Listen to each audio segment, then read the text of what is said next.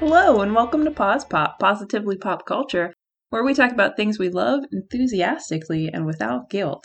I'm Carrie Gessner.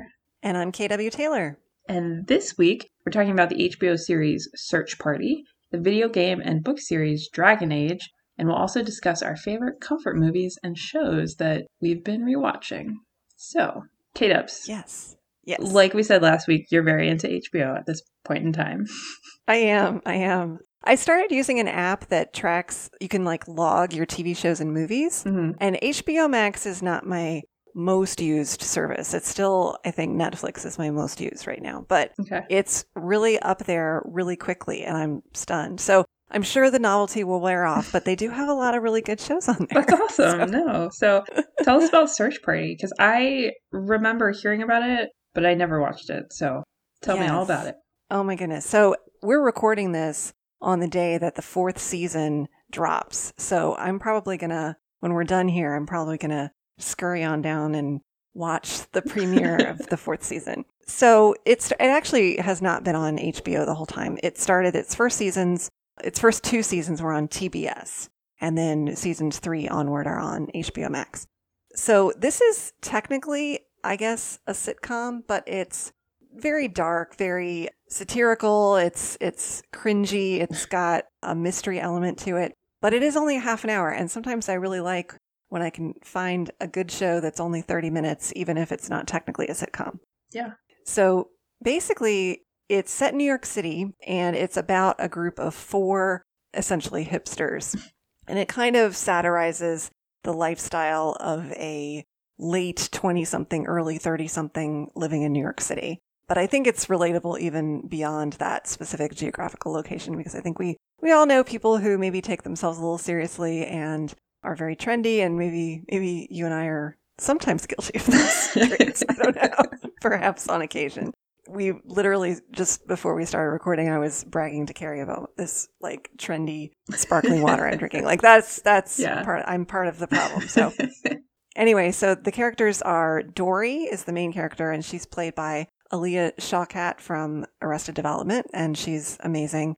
She is sort of like a little bit of a doormat when the show first starts in season 1, and she works as a personal assistant to this rich housewife played by Christine Taylor from the Brady Bunch movies. Oh my gosh, that sounds wild. Who is amazing. Yes, it's really funny. And she's dating this guy named Drew, played by John Reynolds, and he's very tall, very kind of gangly, and a little bit of a hipster nerd, basically. But their relationship is not very good. It seems like it's a little stale. And one of their friends is Elliot, played by John Early. And he wants to be famous. He is all about being famous. He wants to be an influencer. He self-diagnoses himself as a narcissist. He kind of he is sort of some of the, I believe in political correctness, but he takes it to such a degree that it's really irritating. And then their other friend is Portia, played by Meredith Hagner. And she's an actress, but she's also very sort of dim and bubbly. And there's some other recurring characters, but season 1 is all about, they had all gone to college together. And season 1 is all about one of their mutual friends, Chantal, has gone missing. Mm-hmm. And none of them actually knew Chantal super duper well, but for some reason, Dory gets very obsessed with trying to solve the mystery of Chantal's disappearance. And it kind of unrolls from there. There's a lot of really fun guest stars, like Ron Livingston plays this private detective. As I said, Christine Taylor is Dory's boss, and she's hilarious. Rosie Perez is in season 1. Parker Posey is in season 1. Jay Duplass is in seasons 2 and 3. Michaela Watkins is in season 3 as a prosecuting attorney. Louis Anderson is in season 3 as this defense attorney. There's just a ton of really great figures in situation comedy and stand-up comedy, and also kind of these sort of cult actors. So it's got an amazing cast. It's actually co-created by Michael Showalter, who is an actor and comedian and sketch comedy guy. And you can really, really tell that it has a big, people in sketch comedy are very involved in the production of this show. And season 1 is really all about Chantal's disappearance. Season 2 sort of unspools from there with the aftermath of some events that happen at the very end of season 1. Season 3 is a season-long court case related to things that happen in the previous seasons.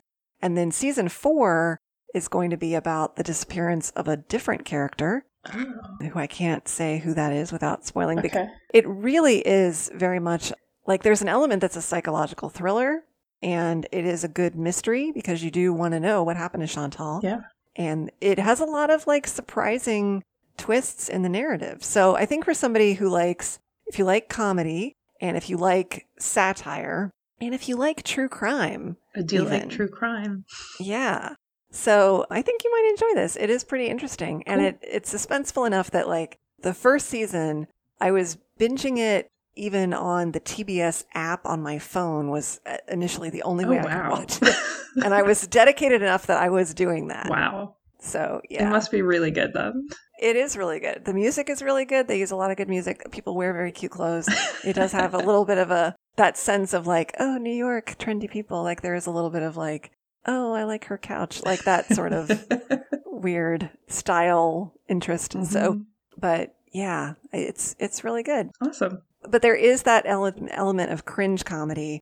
So if things like Curb Your Enthusiasm bother you, this might sort of bother you. Like there is an element of, it has a little bit of a squick factor in terms of like secondhand embarrassment because people do things frequently that are not in their best interest and prove them to be like bad people. Yikes. So often, like just from like a social mores standpoint, you know, people making social faux pas that lead to almost higher level like criminal implications. So okay, that's it's very vague. I unsold it. Well, the problem is that because I don't want to spoil our listeners at all, because it is very much a mystery. But it's interesting the journey that the characters take, and there's levels of growth that each of them go through, but there's also like almost de-evolution of their morality in some cases, which is interesting. And I think that's an interesting choice. It's almost like there's points where certain characters who begin as heroic, at this point in the narrative, they have inverted into anti-heroes and vice versa. Interesting. So, yeah. Yeah, you can start by hating someone in season 1, and then by season 3, you'll actually think that they're the only voice of reason. And someone who seems very reasonable in season 1, by season 3 is just like a nightmare. Wow. So, yeah. It sounds like a lot. It is a lot. I think it's very layered. It's really fun. It's funny because there's only 33 episodes total. Mm-hmm. And yet I feel like so much happens in these short little episodes, which really speaks well of the writing and the cast. Mm-hmm. I think it's all very sharp. So, yeah. That's great. Give it a shot. I will. I'm intrigued. Yeah, I don't really quite know what to expect, but it's a badge of approval that you love it so much. So I'll try it out. Yeah. And I hope season 4 is everything you hope for and more. Yes, we'll see. I'm gonna scurry off and enjoy some of it later. Awesome. But you've been working your way through a video game series and a book series. I have not really heard of Dragon Age, so you'll have to explain it to me. Yeah. So I haven't exactly been working my way through both series, but because I'll tell you why. Okay. There are currently 3 Dragon Age video games, and the 4th one is planned. They just released a teaser trailer for it, and I started out with game number 3. Okay. I don't know why.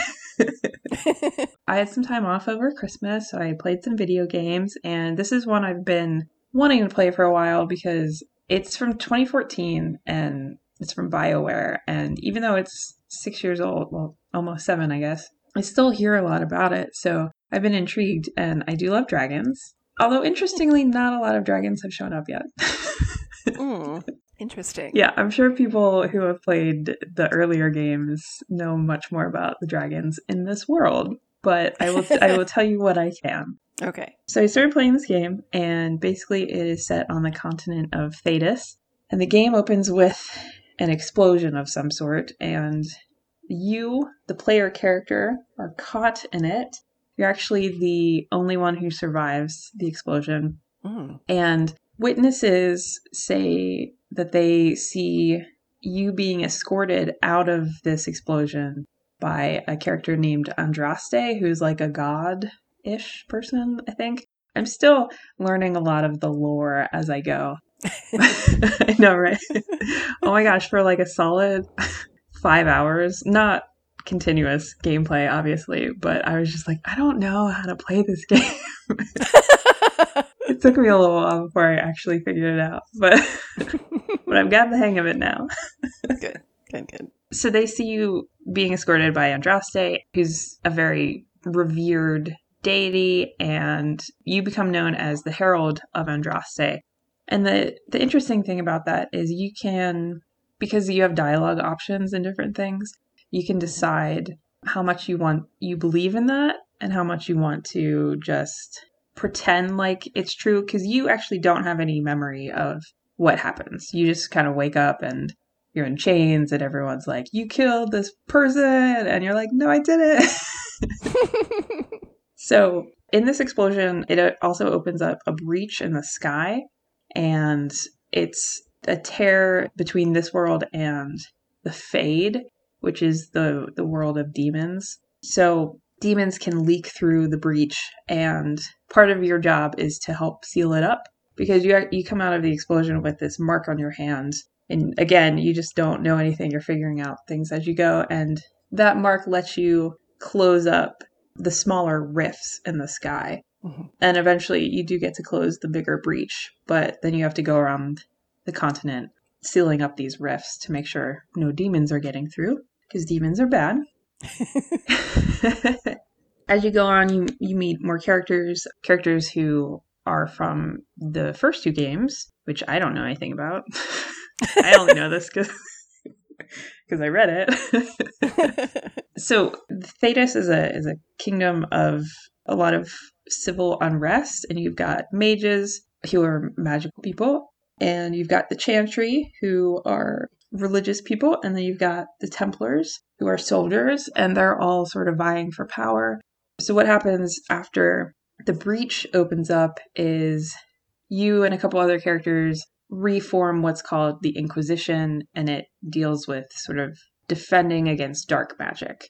And you get to go on these little quests, and you can do different things like gain allies for the Inquisition.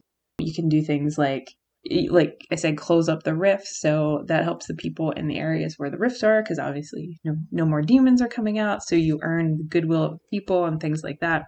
And eventually you find out that a darkspawn mage called Corypheus is behind opening the breach. I'm not super far into the game, so I'm still... What you do is you have to build up power to unlock certain missions. So the main mission I don't have enough power for yet, so the way you gain power is by going to do these little side quests and things. Mm-hmm. So my battle with Corypheus has paused because I need to go build up some power.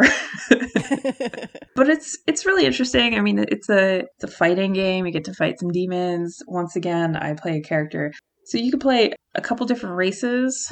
You can play as a human, as an elf, as a Kunari, which is what I am. Oh, what is that?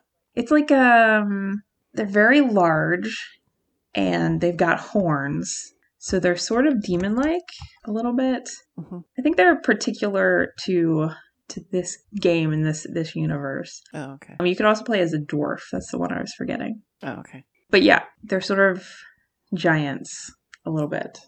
Okay. Yeah. I always love to play elves in fantasy games, so I would probably play an elf. Yeah, that's cool.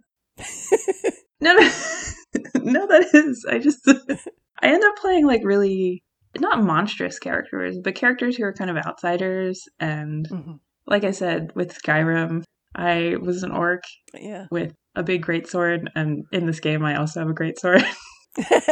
I just like going in and bashing things. I'm not good with subtlety, with quickness or anything.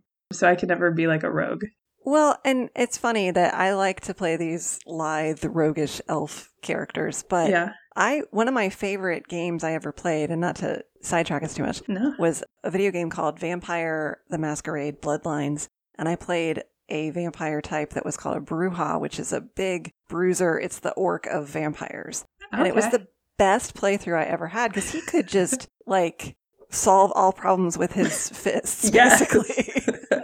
And it was helpful a lot of the time. Yeah, there's absolutely no subtlety in it, though. No. But it's handy. Yes, for sure. Yeah. I think it depends on what kind of game you want to play, too. Because there's a lot of politics involved, and Qunari are not really super well trusted. I actually have only run into like one other Qunari, so I don't even have a sense of like where they live on the map. So yeah, if it just kind of depends on how much you want to play into the politics and how much you want to be subtle, and I'm just not. I'm like, no, let's get this over with. What is your D&D character then? My D&D character is a Warforged monk. Oh, interesting. They're not as large as my video game characters, but I very much am like the person who goes in just ready to fight. Really? That's so funny. To the annoyance of some of my party members. Oh, no. Who are like, let's talk this out. I'm like, no, let's punch him. No, but it's fun. Cool. Yeah, so I have been playing this game and enjoying it, and just out of the blue, I looked up if there were any books to go with it, and there's a series of 6 books. The last book is a series of short stories written by different authors. So I ended up picking up book number 4, which is called The Masked Empire, because it deals with the time period right before this game opens up. Oh, okay. So there's a kingdom called Orlais. Who is it by? Oh, sorry. The book is by Patrick Weekes. That's Weekes. Okay. So in the book, Empress Celine has been the empress for about 20 years.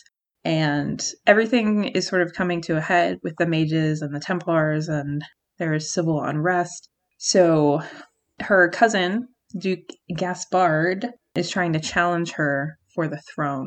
But the way their kingdom is, they are people who value subtlety, and they would much rather like poison other people and use secrets and rumors to get rid of other people. So he's a chevalier, which is a type of knight who is focused on honor on the battlefield. So there's sort of an unwritten rule that he can't just go and kill her and take the throne.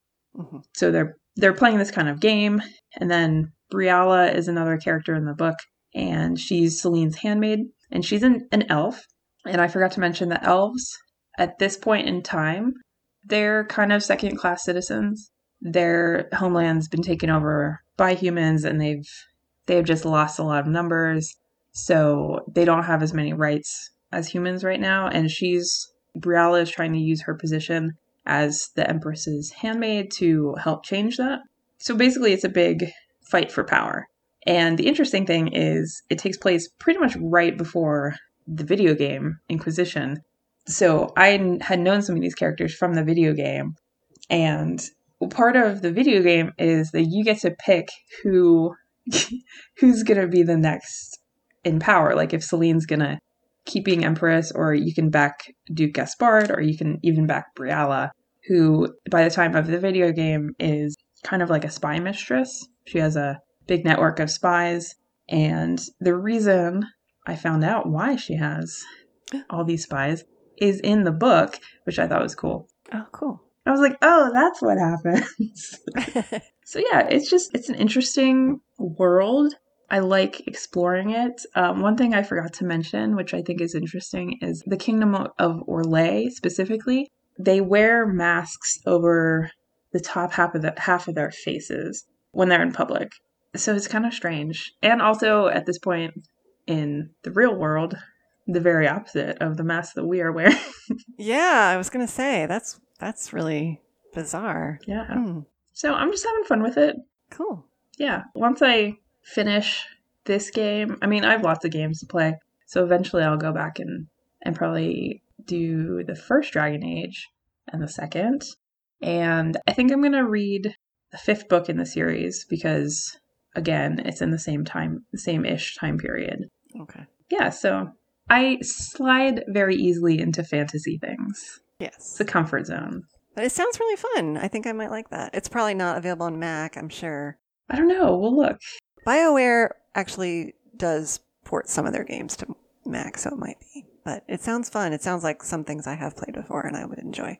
Yeah. Neat. Cool. But speaking of comfort, you slide right into fantasy in a comforting way. We've both been rewatching some stuff that we take some comfort in, and you've been rewatching a fantasy show. I actually haven't been rewatching it. It's my first watch through. Oh, okay. Yeah, I thought about that a lot today because typically we think of comfort things as rewatching or rereading. Mm-hmm. But I haven't actually been doing a lot of that just because there's so much out there to consume. Mm-hmm. So I was thinking about the types of things that I do enjoy as comfort, and I was thinking about fantasy because it's so familiar and I like the elements so much. So for that, I'm watching Xena, Warrior Princess, for the first time. And then a couple of the other things that I enjoy are romance and mysteries, and I find those comforting because I don't want to say they're formulaic, but you know what you get with them. They always meet my expectations. Yeah.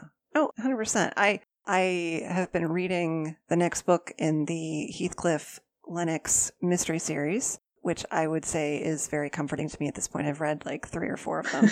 Cool. And they're the same pattern, and the character does not experience a lot of change or growth. So it is very comforting. And he has a dog and a cat, which is comforting unto itself. And there's a lot of scenes of being on trains and eating and sleeping. And it's like, it's very, like, it's literally a cozy mystery. It's like oh, this person gets enough rest and they get enough to eat. Lovely. Yes, it's delightful. And he gets to walk around in public and talk to people, and there's no, it's set in like 1920. So it's like, so you've been watching Z. I'm sorry, I forgot. I thought that it was a rewatch, but yeah, this is your first time through. So is it rising to your expectations, or is it just kind of cozy in a certain way? What is it about it that feels comforting? That's a good question.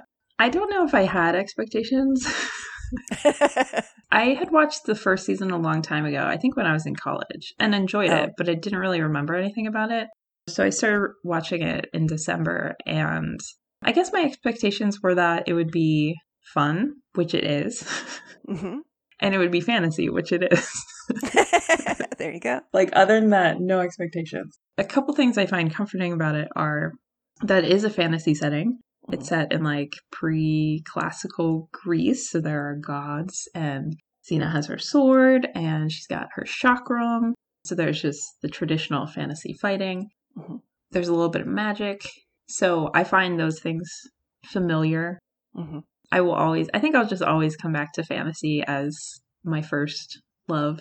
And then another way that it's comforting, as someone who grew up in the 90s, but didn't have a lot of awareness of what TV was like then, just because I was a child. I'm still sort of figuring out how television has grown and matured in different ways, but just become different. And one of the things that I like about Xena is that even though it is somewhat a serial, because the characters do grow and they go through challenges, it's very episodic at the same time. So, you pretty much know that the problem is going to be solved by the end of the episode. Yeah. Sometimes it's not, but like 99% of the time it is. And I find that really comforting because I know I'm not in for this 20 episode long season where the mystery draws out and you maybe don't even get closure at the end of it.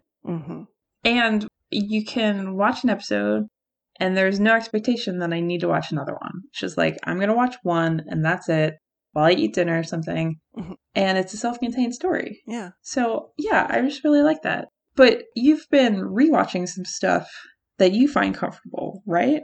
Yeah. Since the beginning of the pandemic, we have been, I think I started watching Friends before the pandemic hit, just because it was going to leave Netflix. And ironically, now it's on HBO Max, which I have anyway, so I still have it. But I just did it was a casual rewatch. I skipped around a lot, because if you sit and watch all of Friends, it'll take you forever.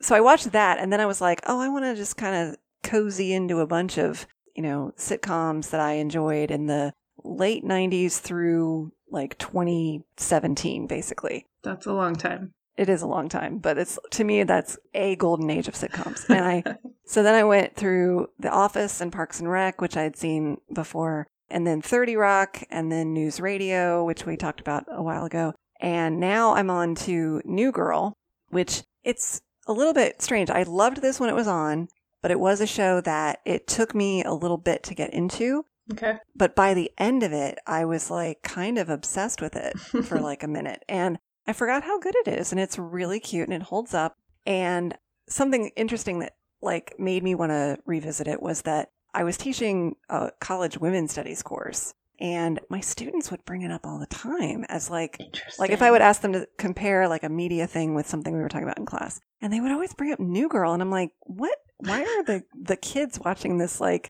2010 sitcom that was on Fox for 7 seasons? It just seems like whatever, but they're discovering it on Netflix. Okay. And it does have that like being they're in their 30s, but I think they come off like they're in their mid to late 20s. Okay.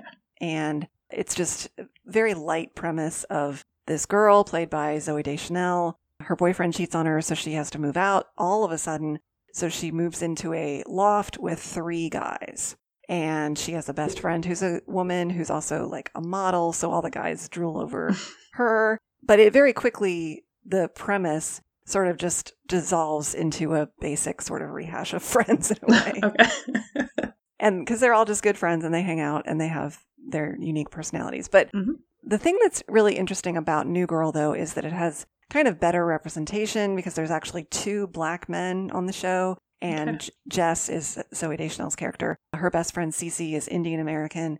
And one of the main guys is Jewish. And I just think it's nice that they let that be. And it's also not really a thing. Mm-hmm. Like all the characters, make reference to these elements of themselves, but it's also not a big deal either. And it's assumed that people can just get along. And I find that interestingly refreshing with everything going on in the world. Yeah. And yeah. So, and it's there's love triangles and little dating plots, but it's mostly just very cute. And there also is sort of some political discussion. I think one of the reasons that my students would bring it up is that Jess does make some references to her feminism on occasion. Okay. So it's kind of just assumed that that's part of her. She's very much a third wave feminist, and, it's kind of just a thing. And it's kind of like you were saying with Xena, there are definite story arcs, like people date each other and then break up and you have to kind of watch it in order. But at the same time, each individual episode does have a self-contained plot like most sitcoms do. But I think that they tend to have more unique plots. Like one of the characters gets obsessed with his cat to a kind of weird degree and tries to get his cat a date with another cat. And that's just silly. Yeah. And, but it's really, it just adds to that character's quirkiness. And I don't know, it's just very wholesome because all the characters like each other. And there's not a lot of like, it's not one of those shows with a lot of like cynicism. It's not like Search Party. Okay. It's very earnest, which I like. And I think that things that are earnest, it's like the premise of our show here. We want to not be cynical and we want to not hate watch stuff. Mm-hmm. And so things that are sometimes wholesomely earnest are refreshing and comforting. For sure. Yeah. One of the things that I'm sensing in common is that a lot of things that we want to rewatch or watch for comfort are lighthearted and they're not like grim dark. Like we're not going to walk away from them being depressed because that's not the point of comfort watching. Yes. I mean, I'm watching plenty of stuff that is grimdark, but I can tell even with some of the shows like that, I'm probably not going to want to rewatch them. I've never rewatched Breaking Bad, for example. Yeah. It was great. I enjoyed it, but I'm not interested in rewatching it. Yeah. But New Girl, I could see myself, 10 years down the road rewatching it again. Mm-hmm. Caroline in the City, I rewatched that when we had our pals from the Caroline in the City podcast on. Like, that was probably my 3rd time through that show. Wow. Yeah. Yeah. I put great value in a thing being rewatchable. Mm-hmm. So I know some people don't. Like, my mom's talked to me about it. I'd be watching a movie for like the 5th time and she'd be like, why are you watching this again? You've seen it. And she's just like, if I've seen it, I don't want to watch it again. which baffles me. So even when a thing can be good, sometimes it's not good for me because there's no inherent rewatch value. Hmm. Yeah, so a lot of my comfort stuff is stuff I want to rewatch, and one of those things that I was thinking about was like masterpiece theater shows based on like Regency and Victorian novels. Mm-hmm. Sort of a specific subgenre, but Yeah. anything like based on a Jane Austen book. I love those miniseries and the movie versions. Mm-hmm. But also there are a couple wonderful Dickens adaptations by Masterpiece Theater. So one is Bleak House, I think it's from 2005 or 6, and one is from 2008, which is Little Dorrit. Oh, okay. Yeah, and I love both of those. Bleak House is like 6 hours. Gillian Anderson's in it, Mm. Anna Maxwell Martin, Charles Dance, a lot of people. Oh, yeah. And Little Dorrit is 8 hours. It stars Claire Foy, Matthew McFadden, a bunch of other recognizable people. Mm-hmm. But North and South is a good one by Elizabeth Gaskell. I think that's from 2006 as well. That one's 4 hours. So like they're right in this threshold where like you could watch them in a day. Yeah. But you probably shouldn't. But sometimes when I get sick, I'll just pop on one of those and watch it all day because it's very comforting.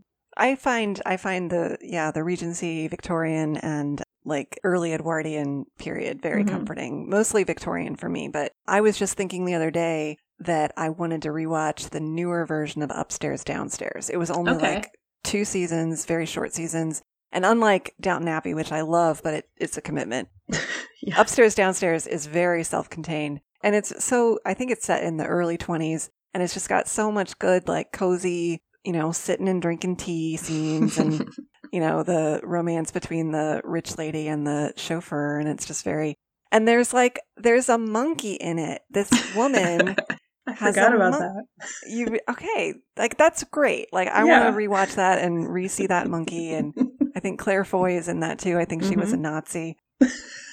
So I want to see the Nazi get her comeuppance, and I want to see the monkey sit and have some tea, and it makes me happy. So I completely get it. That's all we ask for out of fiction. I forgot that you had seen that too. It's so good. So good. I was actually thinking about that the other day too, and I don't know if it like came across on Hulu or something, but I was like, oh yeah, I should rewatch that. Yeah, maybe we'll cover it. We should rewatch that and cover it. But I think with movies, I was just thinking about rewatching all the Back to the Future movies because I think those bear a lot of rewatching, and I think that they have some stuff to say about today's climate. And I know that my time travel writing is very much influenced by that series because it came out when I was very an influential age in my childhood. So that's awesome. The common thread with a lot of these, though, is that they, not grimdark and clear heroes and just kind of like good triumphing. So, yeah. Yeah, that's a really good point about these are definitely the good guys and they will definitely win the day. Yeah. That's important. Yeah. Because then the Nazi gets her comeuppance in Upstairs Downstairs. That's right. That doesn't always happen in real life. It doesn't. Ugh. Anyway, I watched an episode of New Girl before we recorded earlier today, and it was all about Jess pretending to like basketball so that she could become friends with one of her boyfriend's friends. Oh. And it was just very cute. Yeah. And that was the whole plot. So, and that can be a plot. Like, that's, Yeah. That's a classic hijinks. Yes. Does the friend try to learn anything about what she likes? That's part of the problem, is that she wants him to open up and share his feelings, and he's a stoic guy who just likes to relate to people through sports. So that's fair. Yeah. Yeah. All right. Well, if listeners have any comfort viewing that they like to do, let us know because we might add it to our lists. Yes. I think when people find things that make them happy and cozy in these difficult times, this is in the dark of January is the time when people should really, nest and lean into the stuff that makes them happy. Well said. And that actually reminds me that a few years ago, we haven't done it in a couple years, but my aunts and my cousins and I would always have a movie marathon in January or February. and we called it like the Doldrums Marathon. Oh, that's such a good idea. Yeah, and it was always period pieces. Oh, so cozy. We started watching Bridgerton, which I'm sure we're going to cover in a later episode, but we're watching it on Sunday night because Sunday night in our house. Masterpiece theater night. Yes. And that's when we used to watch Downton Abbey and Sherlock. And it just feels right. And it's fitting in very nicely to that, that sense. So, yeah. That's great. And yeah, we'll definitely talk about that in a future episode. But what are we talking about next week? Next week, we'll be talking about Taylor Swift's second quarantine album, Evermore. She's a crazy woman. The new adaptation of The Stand and the movie Kajillionaire. Our theme music is by Joseph McDade. You can find me on Twitter at Carrie Gessner. You can find me on Twitter at KW Taylor Writer. And you can find us together at Pause Pop Podcast. You can email us at positivelypopculture@gmail.com. Thank you for listening. Stay healthy and safe. And join us next time for another episode of Pause Pop.